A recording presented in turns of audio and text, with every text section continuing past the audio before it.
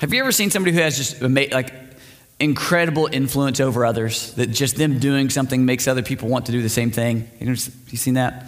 I've gotten to see that with Sully. So I don't know if you guys know this or not. Sully, my 9-year-old, has a beautiful mullet. It's gorgeous. Got it permed recently. It's all curly, all that stuff. And what's been funny has been, as odd as a haircut that has been, all of his friends have been like, we want mullets, and all their parents are like, we hate you. But it's this wild influence of just seeing just him doing this. So this is what we're called to be as a church. No, I'm not saying all of us need to have mullets. We're called to stand out so much in the world with our character, our attitudes, and specifically our love for each other, that people want what they see in us. If we do this and we keep the gospel on our lips, God can turn our world upside down. And that's what we're going to study today. So turn to Acts chapter 17. We're going to start in verse 5. We're only doing a few verses today. We're going to wrap up this little part of Thessalonica. So Acts chapter 17, starting in verse 5. Verse 5 says, or the first part of verse 5 says, but the Jews were jealous, and taking some wicked men of rabble, they formed a mob, set the city in an uproar. Okay, so if you'll remember, Paul and Silas were bringing the gospel to Thessalonica. They went to the synagogue. There were some Jewish people that got saved. A whole bunch of Greek believers that weren't part of the faith believed, and even some like leading women. So that lots of people were like, hey, we want this Jesus to save us. This is an amazing moment. But the Jews were jealous. That word means to experience strong envy and resentment against someone. So it's like saying the phrase, if I can't have it, you shouldn't have it either. Anybody ever felt that way? Oh, man, sorry, we're not being truthful today. That's okay. This is an easily confused word, right? Because in the Bible, we'll see God says, I'm a jealous God, right? So we can confuse what is okay and what is not okay when it comes to this word jealousy. And part of it is because we have multiple words in Greek and in Hebrew for jealousy, where we have one that we use here. God has a right, and that he has a righteous desire to have what is rightfully his. What belongs to God? Everything. So is it okay for him to say, that's mine and nobody else can take it from me? Yes, it is his. Just as I'm not going to share my wife, Jesus is not going to share his, right? Who is Jesus' wife? The church, right? So that kind of jealousy, that's not what this is talking about. This is envy. Envy is when you desire something that is not yours and are bitter against those who have it. So I don't have that, and I'm mad that you do, because if I can't have it, you shouldn't either. See, Paul and Silas, they didn't have anything of their own. So what these Jewish people are jealous of is not something that Paul and Silas had themselves. What they had was the power of the Holy Spirit and a message of salvation that brought eternal change to a large number of people in Thessalonica. The Jewish people envied this power. And they didn't want the Holy Spirit. What they wanted is the power of the Holy Spirit. I want the power to make people come and follow me or listen to me. I want the power to bring this change. And they couldn't have it. That's why it was wrong. They were jealous, so they started gathering up wicked people. That word wicked means pertaining to possessing serious fault and consequently being worthless. Okay, if you're wanting to gossip, who do you go to? A gossiper, right? I'm glad nobody pointed. That's good. If you want to gossip, you go to gossipers. That's where you know you're going to be able to gossip. When you're wanting to stir up trouble, who do you go to? Pot stirrers, right? You know who to go to. When you're wanting to bring destruction in someone's life, who do you go to? Wicked and worthless people. So these Jewish people were jealous, and they go and they find some worthless people among the rabble, is what it's called. And it literally means it's men in the marketplace is what the literal translation is, but it's somebody who's a loafer, a loiterer, or a bum. So one of our biggest struggles with this is that the rabble can be found anywhere, right? Faithful Christians are greatly outnumbered in this world. This could cause fear in this story, but we'll see that it shouldn't. So they find all these wicked men, they form a mob. Man, is this not getting a little bit tired in Acts, right? This is the mode throughout every single city. They come in, bring the gospel, people get saved. It's this wonderful thing. Jealous people make a mob every time. Mobs are so easy to form, easy to point in a direction, and they will do evil things that the individuals that comprise them would probably never do on their own. They seem powerful, don't they? They look scary. And they cause damage. We see that what this mob does, they go out to cause an uproar. This means to cause people to riot against someone. Mobs will create a lot more noise, a lot of noise, and are likely to cause physical harm, aren't they? They will grow with others who want to participate in harming things and people. The uproar they bring will be scary, painful, and quick. But guess what they will never do? Mobs will never bring lasting change. They can't. So then they formed this mob and they attacked the house of Jason, seeking to bring them out to the crowd. The word attack means to use sudden physical force against someone as the outgrowth of a hostile attitude. This is what mobs do. They attack anyone who opposes them. It's almost like saying, the only good color is yellow. Oh, you like gray? Okay, now we have to fight. Right? That's the oversimplified version of what a mob mentality is. Mobs are not known for rational discussions, are they? Anybody ever want to go to a mob and be like, hey, can we talk about politics? It's not going to go well. So they attacked the house of Jason. This is the house that the church met in. Jason hosted the first church in Thessalonica. Every church in the New Testament met in this way. They go there to the house of Jason. They attack because they're trying to bring them to the crowd. This was a mob made up of a bunch of people, but they were being led by one enemy. Satan's tactic to attack Christians has always included isolating them from their church family. We are so much weaker alone and so much more likely to fail. Now, this is a physical separation, right? They're trying to actually get Paul and Silas and drag them away from their church to isolate them, to attack them. But how many times is this truth evident in our lives spiritually, right? Where Satan tries to isolate us away, bring us out outside of the church, outside of our friends, outside of the people that can walk life with us, bear burdens with us. And in that isolation, how much failures have we walked through? Let's read verse 6. And when they could not find them, they dragged Jason and some of the brothers before the city authorities. It's interesting. They couldn't find Paul and Silas. So if we can't get Paul and Silas, let's just hurt someone else. Mobs don't typically care for their true cause as much as they care about accomplishing their goal of destruction. It doesn't matter who's hurt as long as someone is. So they take the guy who opened his home up to the church. They drag him into the street to face the mob. Imagine this feeling. Imagine being home. It's not been much time. You are where the church has started meeting. And all of a sudden, this mob appears outside your house, beating on your door. They're demanding, give us Paul and Silas. And you're saying, they're not here. So suddenly the mob turns on you and drags you out in the street. Not just him, but some of the brothers. They didn't just take Jason. They took some of the other church members as well. Again, think of this happening here and today. A mob shows up, walks in, give us these guys. If not, then I'm going to take some of you out to the streets for justice there.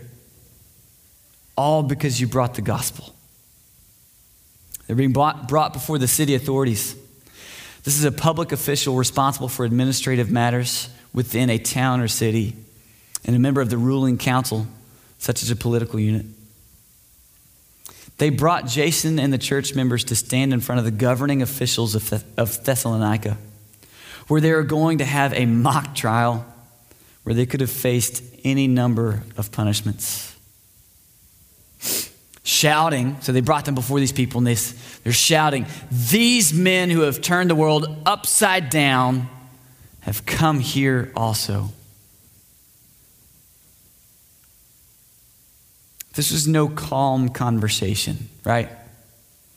Mobs shout and scream like toddlers who must get their way, right? It says that they turned the world upside down. I love this. I'm not even attempt. This is like a 15 letters in each of these words for the Greek phrase here. So we're just going to leave that alone. Just say this. The phrase means to cause people to rebel against or to reject the norms of Roman culture. This is amazing. Mobs are large groups of angry people who can cause an uproar. They can do it, right? They can stir it up to where there's an uproar. Small groups of committed believers, however, can turn the world upside down. They can reject the norms of the culture they live in. They can bring the gospel to the highest and the lowest in their society because we have common ground in our sin. Church, we have to reject the temptation of being a mob. A lot of church people have chosen to be mobs, right? Anybody ever seen the church mobs? Let's get an angry group of people to storm the castle and yell and scream till we get our way. Let's reject that. Let's commit to being a small group of people who simply walk with the gospel on our lips wherever God takes us and watch him turn the world upside down. He says, and they're saying, those people, they're turning the world upside down. They don't even look like Romans anymore. We don't want that. They're changing things. They changed it there. They're trying to change it here. They've come here also. Thessalonica thought it was safe from the gospel. Uh-oh. But God commanded all of us to bring the gospel to all of them. All of them means everyone, right? So who in your life needs to hear the gospel from you? It's very easy to think someone else should do it, right? But here's the problem. Like if you're saying, well, maybe one of our elders should do it. Yes, absolutely. I would love to share the gospel with your friends, but do you know what? I don't have a relationship with them probably. And me coming in, what they're going to hear is, well, you're just doing what you're supposed to do. Do you know what's going to mean so much to them? If you as a friend say, hey, I love you dearly, but I'm concerned because our faith changes everything. Do you know what's more odd for your friend than you sharing the gospel with them? Not. Because if they know that you're here this morning, you're in church, you have faith in Christ, you're saying this faith has changed my life, but you've never mentioned it to them at all, that is a very odd thing. That's more uncomfortable for your friend because that means one of two things. Either you don't actually believe what you say you believe, or you don't think they're worth the conversation. Who has God placed in your life that you need to share the gospel with? Because if we're a small group committed to bringing the gospel, the world could be turned upside down. And Jason has received them. They're all acting against the decrees of Caesar, saying that there's another king. Receive means to accept the presence of a person with friendliness.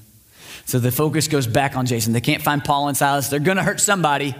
So like Jason, he's supposed to be one of us, but he let them in his house. He welcomed this church to meet in his home. Jason is facing one of the promises that comes with our faith. Jesus promises that we'll suffer like he did. There is hardship that comes with being a believer that sticks with what Christ calls us to. The world's going to hate it. But that cost is infinitely insignificant compared to the gift of salvation. says so they're being called out for acting against the decrees of Caesar. So there's a Roman law that you have to acknowledge that Caesar is a god. So you can believe in other gods, but you have to acknowledge him as one of your gods. Have to. And second of all, he is the only king you're allowed to have in your life. That's it. But these people are saying there's another king. As Christians, we only have one sovereign king. We are called to respect, pray for, and submit to our earthly authorities. But none of them are the King of Kings. He must have absolute authority in our lives. Only he can be our Lord, just as only he can be our Savior. Amen? Read verse 8. And the people in the city authorities were disturbed when they heard these things. So the people. It's pretty easy to disturb people, isn't it? Anybody ever disturb somebody? Thanks, Alex. Yeah. Love you, buddy. I've got a knack for it too, actually. You know how you can disturb someone? Have an opinion. Simply have an opinion and you can make somebody's day terrible, right? Disturbed, this is a strong one. This means to cause people to riot against. These people were disturbed to the point they wanted to cause destruction. I'm so mad that you believe differently than me. I want to break things. Anybody ever wanted to just break? Who in here, who breaks things? Anybody do the loud cleaning? Who does that when you get in a fight with your spouse? The cabinet door closes just a little harder? I'm hurting feelings today. I'm sorry. Who throws things? Anybody do that? Who are the wall punchers? Come on, if it's ever happened, raise your hand. Ever. Oh, I'm getting some surprise ones. That's awesome. I've never done any of those things. Or maybe I've done all of them. Ren, she's a sweetheart. She can cause destruction when you tell her she cannot have any more M&Ms. When you tell her it's the M&Ms, in case you didn't get that. When it's the end of the M&Ms, she will destroy things. They were disturbed to the point of wanting to cause destruction. If I don't get my way, I want to break things. They did it just when they heard this stuff. They just heard that this tiny church was bringing change to their city. And they lost their minds. You might not know this, but people can become very attached to the way they're used to doing things. It's weird, right? I know that's none of you. And the threat of change can cause people to choose terrible, sinful things. The reason is because each of us really struggle with selfishness, right? Deep down, we can struggle with, I want it my way, and if it's not my way, I'm going to break it. But that looks nothing like Jesus Christ does it. And when they had taken money as security from Jason and the rest, they let them go. So Jason had to post bond to not go to jail. The other people either had to post it, or we can assume Jason, as he's letting this church meet in his home, it's probably a big place, and Jason's probably a wealthy man. There's an assumption here that actually he's the one that pays bond for absolutely all of them to get out of jail. They got let go. There could have been so many more disastrous outcomes. This was certainly terrifying, but they could have been imprisoned or killed. The greatest news, though, is not that they weren't imprisoned or weren't killed. The greatest news is that no matter what these authorities chose to do to them physically, their salvation could not be touched. That's why the world can be turned upside down by God, but only uproars caused by mobs. So that's where the choice comes down to, what side do I want to be on in this? Do I want to be a mob going about and demanding my way and destroying things that don't go the way I want them to? Or do I want to be a church committed to fully investing myself and bringing the gospel to the world, because the gospel will turn the world upside down. It has power that nothing else does. What am I going to latch onto with all of my heart? If it's anything other than Christ, it is wrong. Will you guys bow your heads and close your eyes with me?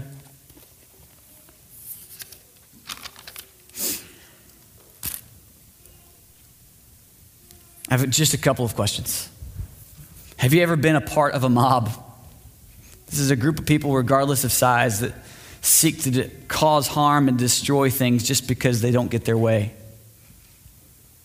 If that's ever been where you've been, or if that's where you are today, will you take time to confess this and repent because it's wrong? My second question is a very simple one. Do you want to see our world turned upside down? If you answer yes to that, then all you have to commit to is one thing. Commit to being the church. Commit to bringing the gospel to the world. Start with those that God has already placed in your life and bring the gospel, telling them the good news of salvation in Jesus Christ.